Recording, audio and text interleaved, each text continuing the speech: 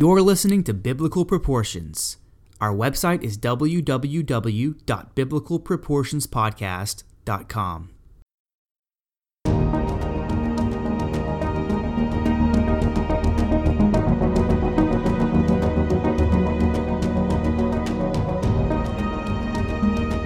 This is Biblical Proportions with Griffin Johnson. Try to think of the most bizarre story in the Bible. Whatever you're thinking of, I guarantee you the one that I have beats it.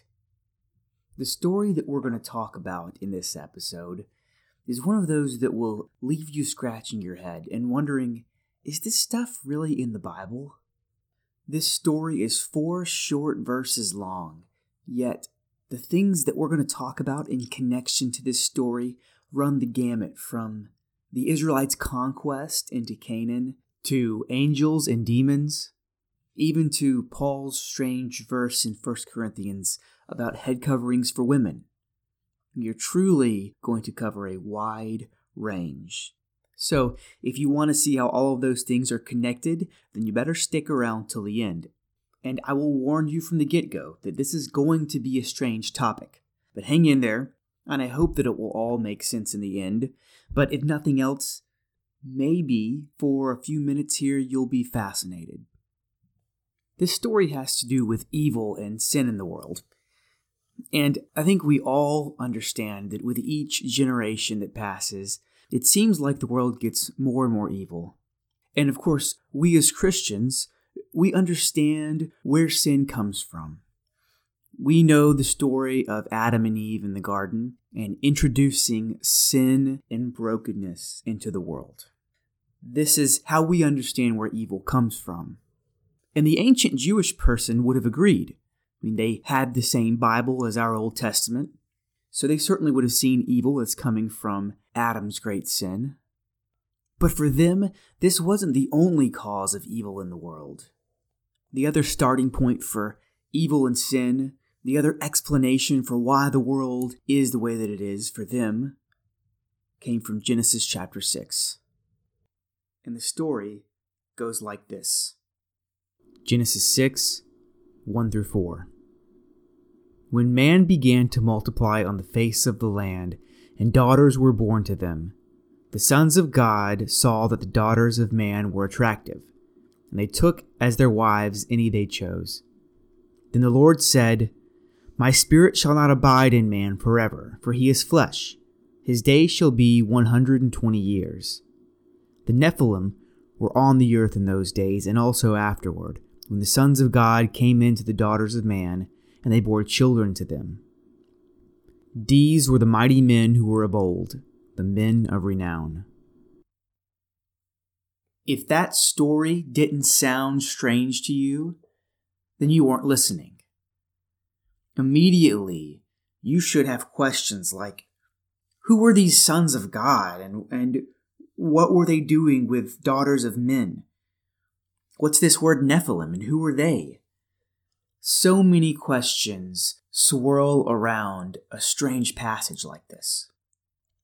In this passage, you have some group of people called sons of God taking as wives some other group of people called daughters of men, and having offspring with those people called Nephilim, or as it says, the mighty men of old, the men of renown. Now, throughout the history of Christianity and biblical interpretation, there have really been 3 primary interpretations of this passage, and they really all center around this phrase, the sons of God. What does that phrase mean? In the Hebrew, this phrase is B'nai Ha-Elohim, the sons of God. I'll spend a few minutes giving the first 2 interpretations for this passage that I don't think work at all, before spending the majority of time talking about the third interpretation, the one that I do believe is accurate. The first interpretation is that these sons of God characters were human royalty on the earth. So men that were kings on the earth back in the day before the flood. Let's not forget that this story is taking place in the biblical narrative right before the flood happens. The idea in this view is that kings start taking wives of common women. In this passage, clearly what's happening is a sin.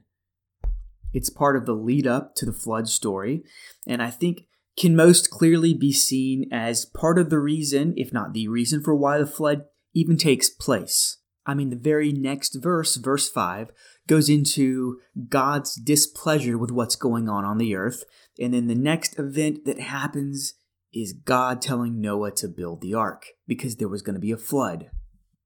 But if the act that these sons of God commit is evil, and the sons of God are merely human kings that take common women as wives, then one might ask, where's the sin in that? One of the most common answers for what the sin is that's being committed is that these kings were practicing polygamy.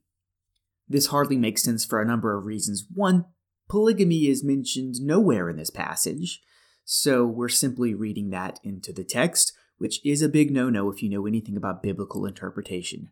And the second problem is polygamy happens elsewhere in the Bible and never precipitates a flood. So I'm not sure that polygamy is what's going on here. There are scholars, such as John Walton, that suggest perhaps instead of polygamy, these earthly kings that are marrying common women are practicing what was called in the ancient world prima nocta. Prima nocta was a practice where the king would forcibly exert his right, what he thought of as his right, to, let's just say, spend the first night with a new bride.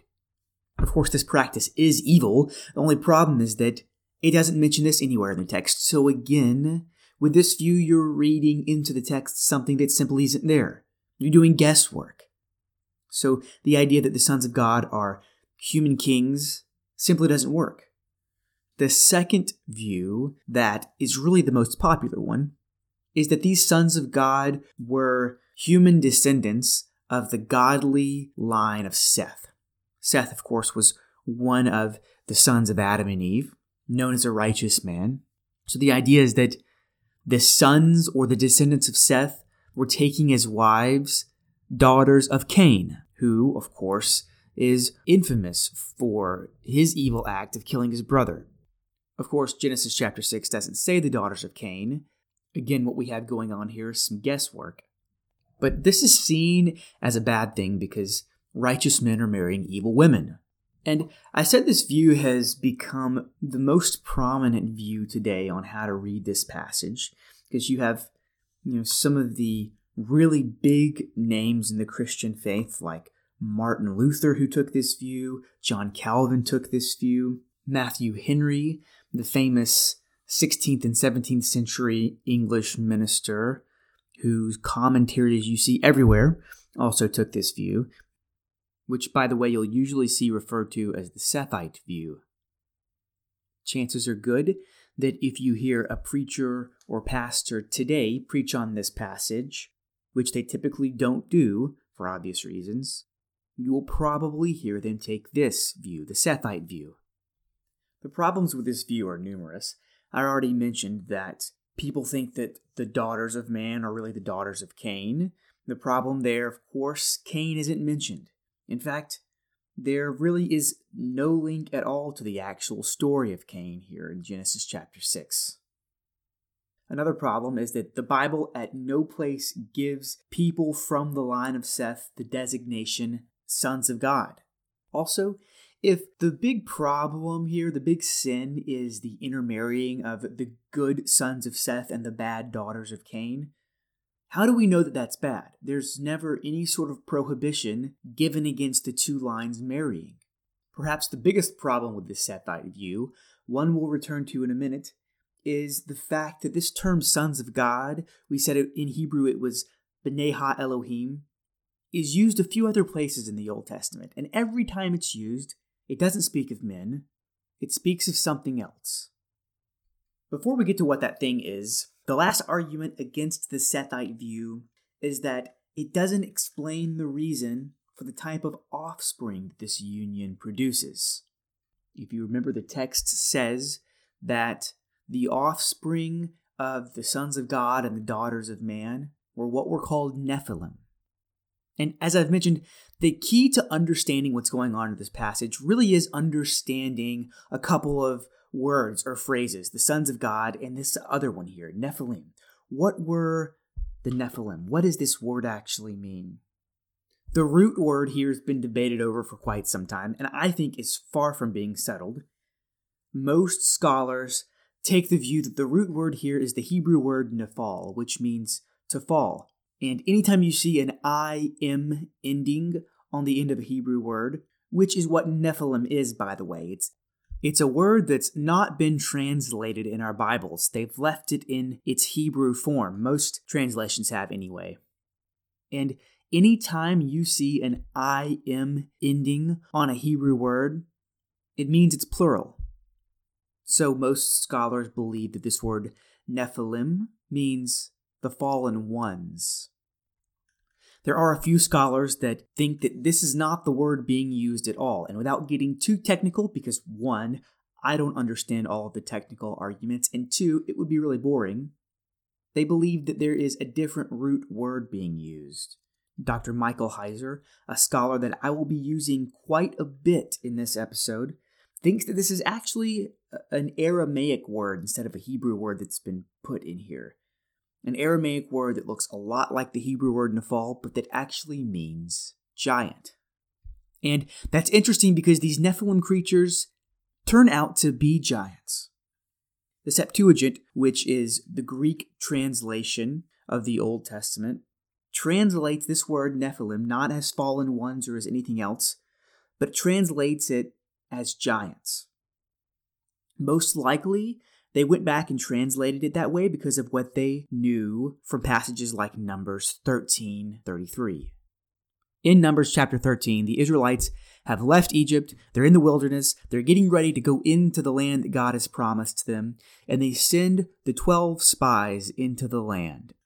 And in verse 33, this is part of their report. And there we saw the Nephilim, the sons of Anak, who come from the Nephilim. And we seemed to ourselves like grasshoppers, and so we seemed to them. So clearly these people were very tall, giants in fact. And so whatever this word Nephilim means, it's clear from the context and the way that it's used in other places in the Old Testament that these people were giants. If your head is spinning at this point, that's okay. I mean, what is really going on here? We have these beings called the sons of God intermarrying with the daughters of man, creating these Nephilim or these giants. So I said earlier that it would be important to understand what this phrase, the sons of God, really meant. The Hebrew phrase, B'nai Ha-Elohim. It's used a few other places in the Old Testament, and every time that it's used in the Old Testament, it speaks of angels or heavenly beings. I mean, just to name a few, you have Job 1:6 and 2:1 and Job 38:7. You have a very, very similar phrase to B'nai Ha-Elohim in Psalm 29:1 and in 89:6. I mean, everywhere this is used, it talks about supernatural or heavenly beings. I mean, just to give you one example, Job 1:6 is probably the best one. It says, "Now there was a day when the sons of God came to present themselves before the Lord, and Satan also came among them." Seems pretty clear from that context that the sons of God mentioned are not just normal people. These are obviously angels or heavenly beings. So going back to our Genesis 6, 1-4 passage, it seems pretty clear from context, it seems pretty clear from usage elsewhere in the Bible that these sons of God really should be seen as heavenly beings. In fact, it's clear in the passage that there's a contrast set up between these sons of God and the human daughters. So whatever the sons of God are, they probably can't be humans. This view of Genesis 6, 1-4 is often called the angelic view. And I think it fits well because it's really the best explanation for the judgment of the flood. I mean, it's always, to me anyway, seemed a bit odd that just your normal run-of-the-mill evil precipitated such a devastating response from God. It kind of makes sense that a sin that's so out of the ordinary, that's so grievous, would lead to something so extreme. This view is also the best explanation for the type of offspring that are produced. I mean, a normal human relationship wouldn't produce an offspring that were some sort of hybrids, giants. This angelic view was the one that was taken by the earliest Jewish writers. This is how they interpreted Jewish writings outside of the Bible, such as Jubilees, the Testament of the 12 Patriarchs, 1st Enoch, and 2nd Baruch all reference this story, and they all see the sons of God as being angelic beings. In fact, almost all of the early church fathers took this view. People like Justin Martyr, Clement of Alexandria, Tertullian, Lactantius, Irenaeus, Cyprian, and Ambrose all believed this story described supernatural beings. In fact, it wasn't even until Augustine in the 5th century that what we call the Sethite view started to really take hold. And that's been the dominant view ever since, without a lot of pushback.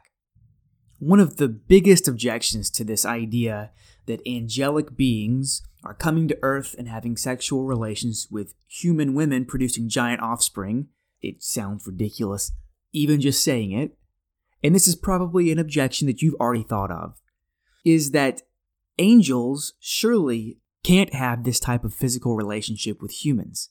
The passage that's cited for this argument is Matthew 22. This is where Jesus is talking to the Sadducees about the final resurrection. And in verse 30 he says, "For in the resurrection they neither marry nor are given in marriage, but are like angels in heaven." Most people cite this verse and say, see, Jesus says that angels can't have sex. Never mind the fact that it doesn't actually say that they can't. It's also important to note that the context of this whole passage to begin with is the final resurrection. You know, Jesus is saying that at the final resurrection, there isn't going to be any need for sexual relations because there's not going to be any need for procreation. So the context doesn't necessarily fit something that could have happened a couple of thousand years ago. And by the way, the Bible never says that angelic beings aren't able to sexually reproduce at all. I like the way scholar F.B. Huey Jr. puts it, referring to what Jesus is talking about in Matthew chapter 22. He says, quote, "He was saying that the relationship of resurrected Christians will be different from the relationship experienced in marriage on earth. He was no more saying that angels are sexless than he was teaching that resurrected Christians will be neither male nor female." End quote. Lest we not forget, we have all sorts of passages throughout Scripture that talk about angels taking on actual physical form. And you have Genesis chapters 18 and 19, where it is clear that God himself, with two other angelic beings, are walking and talking and sharing a meal with Abraham. The story of Sodom and Gomorrah, where you have the two angels there in physical form, Jacob wrestling with the angel of the Lord. In the New Testament, you have the writer of Hebrews warning people to make sure that they are hospitable towards strangers because they could be entertaining angels and not know it. So clearly, angels could take on actual physical human form. Not to say that they were humans, but they certainly did look like them. So it appears pretty clear that Matthew chapter 22 isn't a statement at all on whether or not Genesis chapter 6 and the sons of God could have done what they did.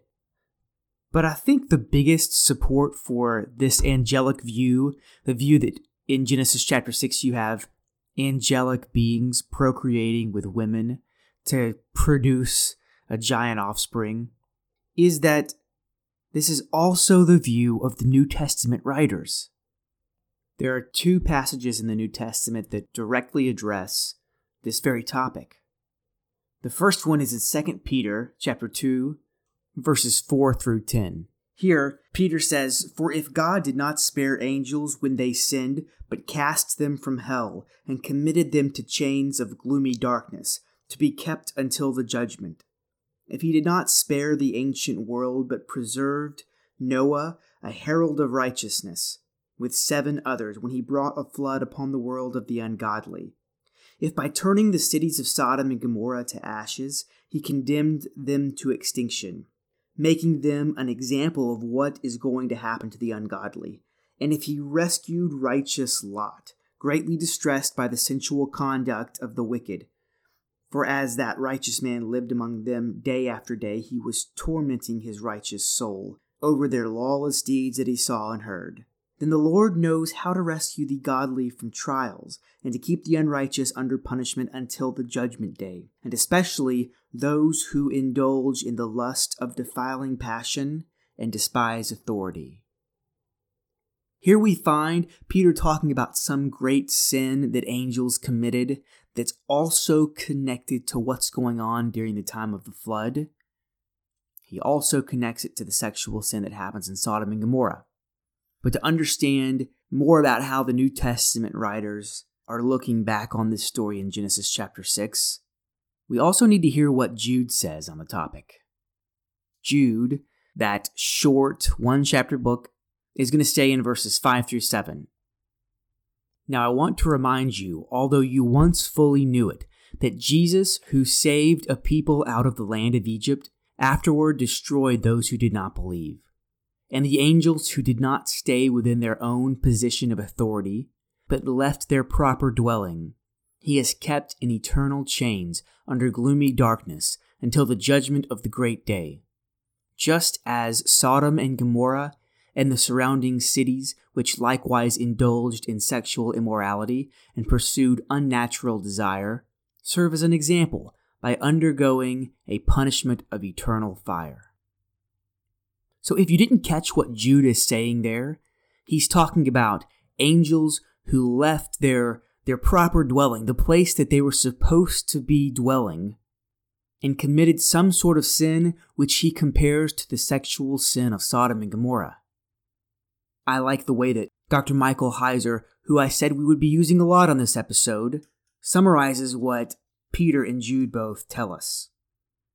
He says, quote, "They describe an episode from the time of Noah and the flood where angels sinned.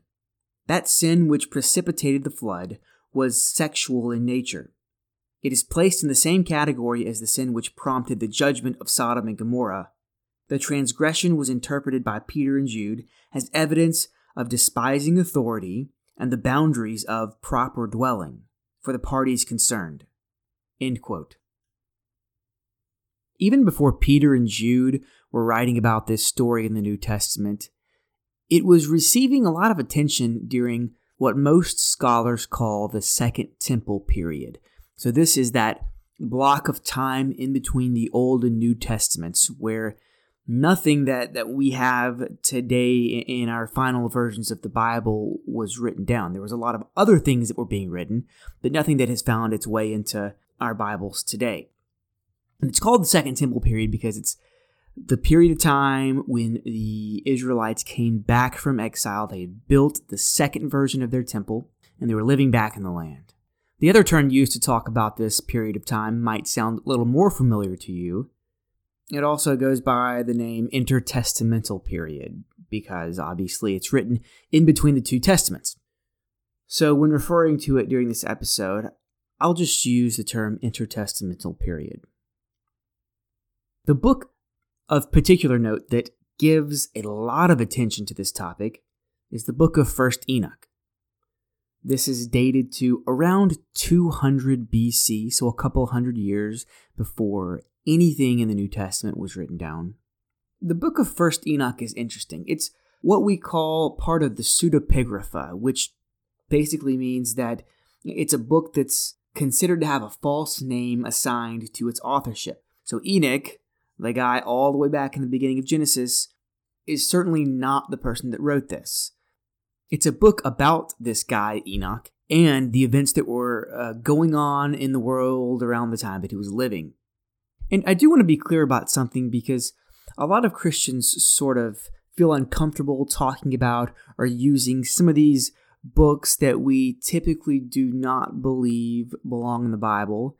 And Enoch is one of those books where really the only group of Christians that consider it canonical or to be part of the inspired Word of God is the Ethiopian church. So I in no way believe that the book of Enoch ought to be considered inspired in any way. But looking at books like this that were written by Jewish writers around some of the same time that other things are written is helpful for a number of reasons. And if for no other reason, but it gives us a glimpse into the mind of the ancient Jew from that time. And it helps us to understand maybe what Peter and Jude have in their minds as they're writing about the story, because Enoch would have been a book that all Jews would have been familiar with, and it gives us a ton of details about this event in Genesis chapter 6. While there are 4 verses that explain what happens with the sons of God and the Nephilim, the book of Enoch takes several chapters to describe the event and the aftermath of the event in detail. Some of the details from Enoch, especially the parts about the type of judgment that are placed on these angelic beings, match up exactly with what Peter and Jude tell us about the judgment. In fact, when you look at what Enoch has to say about this story and then match it with what Peter and Jude say, it's pretty clear that Peter and Jude have this story from Enoch in the back of their minds as they write. Now, we've looked at what Peter and Jude have to say about this Genesis chapter 6 event, so now let's see what Enoch has to say. And I'm going to quote some passages at length from Enoch because it helps give us a good idea of the entire story, and it's pretty fascinating too. One quick note before we start with Enoch.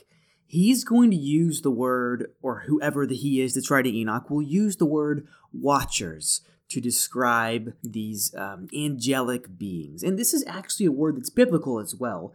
In Daniel chapter 4, this term is used, which means holy ones in Aramaic.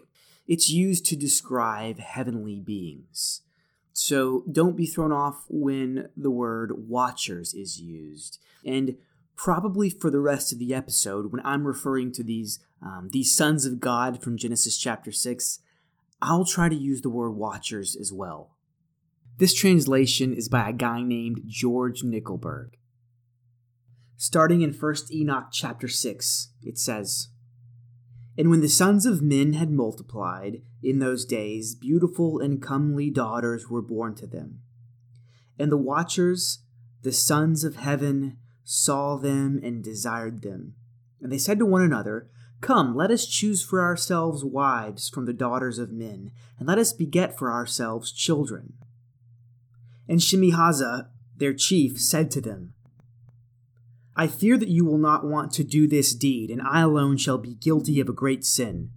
And they all answered him and said, Let us all swear an oath, and let us all bind one another with a curse, that none of us turn back from this counsel until we fulfill it, and do this deed. Then they all swore together and bound one another with a curse. And they were all of them 200, who descended in the days of Jared on the peak of Mount Hermon. And they called the mountain Hermon, because they swore and bound one another with a curse on it." Skipping down now a few verses to chapter 7, it says, "These and all the others with them took for themselves wives from among them such as they chose, and they began to go into them, and to defile themselves through them, and to teach them sorcery and charms, and to reveal to them the cutting of roots and plants. And they conceived from them, and bore to them great giants. And the giants begat Nephilim. And to the Nephilim were born Eliud, and they were growing in accordance with their greatness. They were devouring the labor of all the sons of men, and men were not able to supply them. And the giants began to kill men and to devour them. And they began to sin against the birds and the beasts, and creeping things and the fish, and to devour one another's flesh. And they drank the blood. Then the earth brought accusation against the lawless ones." Chapter 8. "Azazel taught men to make swords of iron, and weapons, and shields, and breastplates, and every instrument of war. He showed them metals of the earth, and how they should work gold to fashion it suitably, and concerning silver, to fashion it for bracelets and ornaments for women. And he showed them concerning antimony and eye paint, and all manner of precious stones and dyes. And the sons of men made them for themselves and for their daughters, and they transgressed and led astray the holy ones. And there was much godlessness upon the earth, and they made their ways desolate. Shemihaza taught spells and the cutting of roots. Harmani taught sorcery for the loosing of spells and magic and skills. Barakel taught the signs of the lightning flashes. Kokabel taught the signs of the stars. Zekel taught the signs of the shooting stars. Artekoth taught the signs of the earth. Shamsiel taught the signs of the sun. Shahriel taught the signs of the moon. And they all began to reveal mysteries to their wives and to their children. And as men were perishing, the cry went up to heaven. Pardon me for such a long quote, but I thought it was necessary to get the gist of exactly what's going on in the story. Clearly, this is a ton more detail than Genesis gives.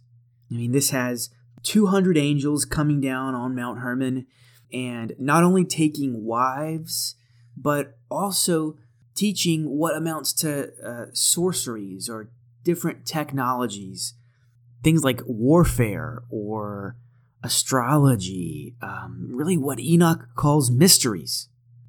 The picture that this story paints is that these watchers were teaching humans all sorts of forbidden secrets and knowledge.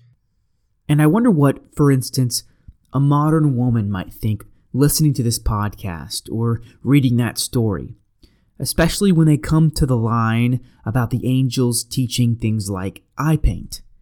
I mean, that's cosmetics.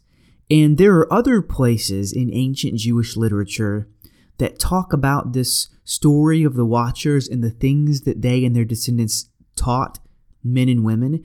And these other sources mention cosmetics as well as one of these great mysterious or forbidden pieces of knowledge. And I mean something like cosmetics that is so common to us today. So if this story is true and things like cosmetics really were taught to us by these heavenly creatures called Watchers, what does that make you think every time you're putting on mascara?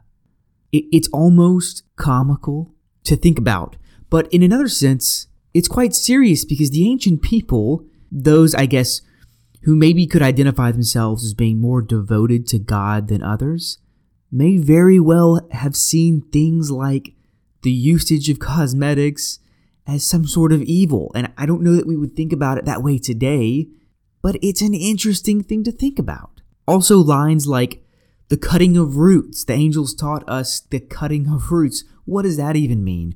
Or that one angel that was teaching the signs of the lightning flashes. I wonder what they were doing with lightning flashes. These are really fascinating things. You can see why, as I said earlier at the beginning of this episode, the ancient Jews certainly saw Adam's sin in the garden as a huge contributing factor to why the world was the way that it is. But a close second for them was the events that the book of Enoch spells out. I mean, without the secret knowledge, the warfare, all of these things that the Watchers teach humanity, in the mind of the ancient Jew, the world doesn't turn out quite as bad as it is. From these Watchers, we learned things that we never ought to have learned. The story in Enoch continues. It goes on to talk about the extraordinary height of the giant offspring that were produced. Things get so bad that God sends word to Noah to build the ark because of the great flood he's going to send upon the earth. It will then describe how these Watchers send Enoch before God to plead their case, basically try to beg for no punishment. But this is to no effect because God's punishment that he places on them is severe. God pronounces in Enoch chapter 10, "Bind Azazel hand and foot and cast him into the darkness." That's one of the leaders of these Watchers, by the way. "And make an opening in the desert, which is in Dudael, and cast him therein, and place upon him rough and jagged rocks, and cover him with darkness, and let him abide there forever, and cover his face that he may not see light. And on the day of the great judgment, he shall be cast into the fire. Then later, skipping down a few verses, he says of Simhaza and the rest of the angels, in those days they shall be led off to the abyss of fire, and to the torment and the prison in which they shall be confined forever. Doesn't that judgment sound a lot like what Peter and Jude said? Both in 2 Peter and in Jude, it talks about a great day of judgment, chains of fire, and everlasting punishment. I believe the word abyss is also mentioned. It's clear that both Peter and Jude, if nothing else, have this story from Enoch in the back of their minds as they're writing their letters. As I've said, this story from Genesis chapter 6, right before the time that Peter and Jude are writing their letters, in that period of time that we called the intertestamental period, this story started receiving a lot of attention. And a lot of Jewish writers were writing about it. People like the authors of 1st Enoch that we just mentioned, or like the author of Jubilee. We've even found in the Dead Sea Scrolls, which dates to around this time in between the Old and New Testament, something called the Book of Giants in the Dead Sea Scrolls, which tells this same story as well. And it gives a lot of the same details that the writer of 1st Enoch gave about watchers coming down, giants roaming the earth, and then God bringing the flood because of all of these events that are going on. But one of the most interesting features from this Book of the Giants in the Dead Sea Scrolls is that it talks about a famous ancient piece of literature from Mesopotamia that you may have heard of before. Perhaps you studied it in school at one point. It was called the Epic of Gilgamesh. And the Book of Giants talks about some of the characters from the Epic of Gilgamesh. And it names some of these characters as some of these giants. But most importantly, it names Gilgamesh, the fabled Sumerian king. Some people think this guy was a real person. Some people think that he wasn't. But this Book of Giants names him as one of the giants as well. And this brings us into a very interesting portion of our study where the ancient biblical world comes into contact with the ancient non-biblical world. And I don't even really like these ideas of a biblical ancient world and non-biblical ancient world, because really it's all the same world. These biblical stories and the people that are writing them and all of God's interaction with his people, they're all happening with the same world backdrop.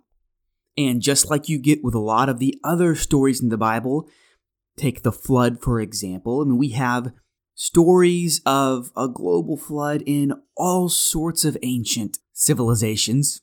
This story of the Watchers and the human women and the Nephilim from Genesis chapter 6, this story is also found in a bunch of ancient civilizations. One of the more fascinating examples of this, and one of the more detail-to-detail matches, comes from this Mesopotamian story about a group of beings called the Apkallu. And in case you don't know where or what ancient Mesopotamia was, it's this place, I've mentioned it in a previous podcast, it's a place where a lot of these biblical stories, especially early on, are taking place. The word Mesopotamia literally means between two rivers. The two rivers the word is referring to are the Tigris and the Euphrates.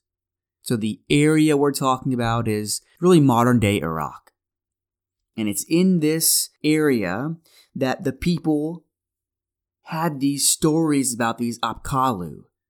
The Apkallu were divine beings that were around before the flood. Yes, they have the flood story in their civilization. These Apkallu came down to earth and gave divine knowledge to humans. The knowledge that they gave was passed down through their hybrid offspring between them and women, who also happened to be giants. These details are strikingly similar to the Genesis chapter 6 story and the other Jewish writings outside of the Bible, like 1st Enoch. And similar is not even the right word. They're exactly the same details. Except that the Bible or the Jewish writers don't call them the Apkallu. They call them the Watchers. And this is far from being the only civilization with stories like this. I mean, the ancient Assyrians have stories, the Persians, the Indians, the Egyptians, the Incas and the Mayans. Natives from the South Sea Islands and even our own Native Americans have stories similar to this one. And if you're remembering your days in school from studying Greek mythology, I had to study it in middle school, this story might sound similar to some of the ones you learned there. I mean, think about it. The ancient Greek heroes like Hercules, what was he? Half human and half god. Sounds a lot like the hybrid Nephilim characters from Genesis chapter 6. It's even interesting that, we referenced a passage from 2 Peter earlier, where 2 Peter in verse 4 talks about the angels that sinned being cast into hell. Well, hell is probably the translation that you see in most of your Bibles, but another way to translate that word is the Greek word Tartarus. Tartarus, interestingly enough, is the same Greek word that's used in the stories about the Titans and the giants, the prison that they're placed in. So there are a ton of connections here. And it always leaves me wondering, are these all myths? Are all of these ancient civilizations trying to explain where really tall people come from, for example? I tend to believe that if all of these cultures have an eerily similar story, maybe they're all remembering a real event, like the flood, for example. And it could be that the 4 verses we find in Genesis chapter 6 are just a few short comments on this actual event. An event that, like I said before, was so ingrained in the ancient Jewish mind that it's one of the reasons why they thought the world was the way that it was. And as we're going to see as we continue, had a lot to do with some of the things that we find in the New Testament. And in particular, a couple of the things that Jesus is going to do in the Gospels himself. At this point in the story, you might be thinking to yourself, no way, I don't buy any of this. This story that involves angelic beings and sexual relations with women and giant offspring. No way any of this stuff ever really happened. Not in our 21st century rationalistic modern mind. But I always find that stance very interesting because as Christians, we seem to have no problem believing in things like a supernatural, eternal creator, the doctrine of the Trinity, one God in 3 persons, the idea that God could become a man by being born of a woman that was a virgin, resurrection from the dead. I mean, we claim to believe in a spiritual realm. I mean, Paul writes about this in his letters, about how our battle is not against flesh and blood, it's against the spiritual realm. We believe these things as Christians, but stories like Genesis chapter 6 are tough for us to take in. I would suggest that if we believe in all of the other, I would call them certainly supernatural doctrines of the Christian faith, we ought to be able to believe in this one as well. We've been doing a lot of background work, a lot of sort of building an argument for why it is that this is the correct interpretation of Genesis chapter 6. It's a lot of legwork, but it's necessary. In part 2 of this episode, it will be important to have a discussion about the spiritual realm, angels and demons and things like that, and exactly what sort of picture of that realm does the Bible paint? And what did the ancient Jews think about that realm? We'll also look at other places in the Old Testament where these Nephilim creatures show up, as well as looking at some interesting connections in the Gospels to this story in Genesis chapter 6, as well as Paul's writings. And when we're done, you might see some of these stories or even some of these problem verses in the Bible in a new light. Thanks for listening to Biblical Proportions. If you haven't already, go ahead and click subscribe on the podcast and download the episodes because that helps us know who's listening. Also, make sure you go to our website, www.biblicalproportionspodcast.com, to check out the sources used for each episode under the Sources tab. Finally, if you think what we're doing here is worthwhile, then we sure would appreciate your support. On the website, there's a place where you can give your support to what we're doing at Biblical Proportions and assist us in continuing to put out content like what you just listened to. Thanks for listening, and we'll see you next time.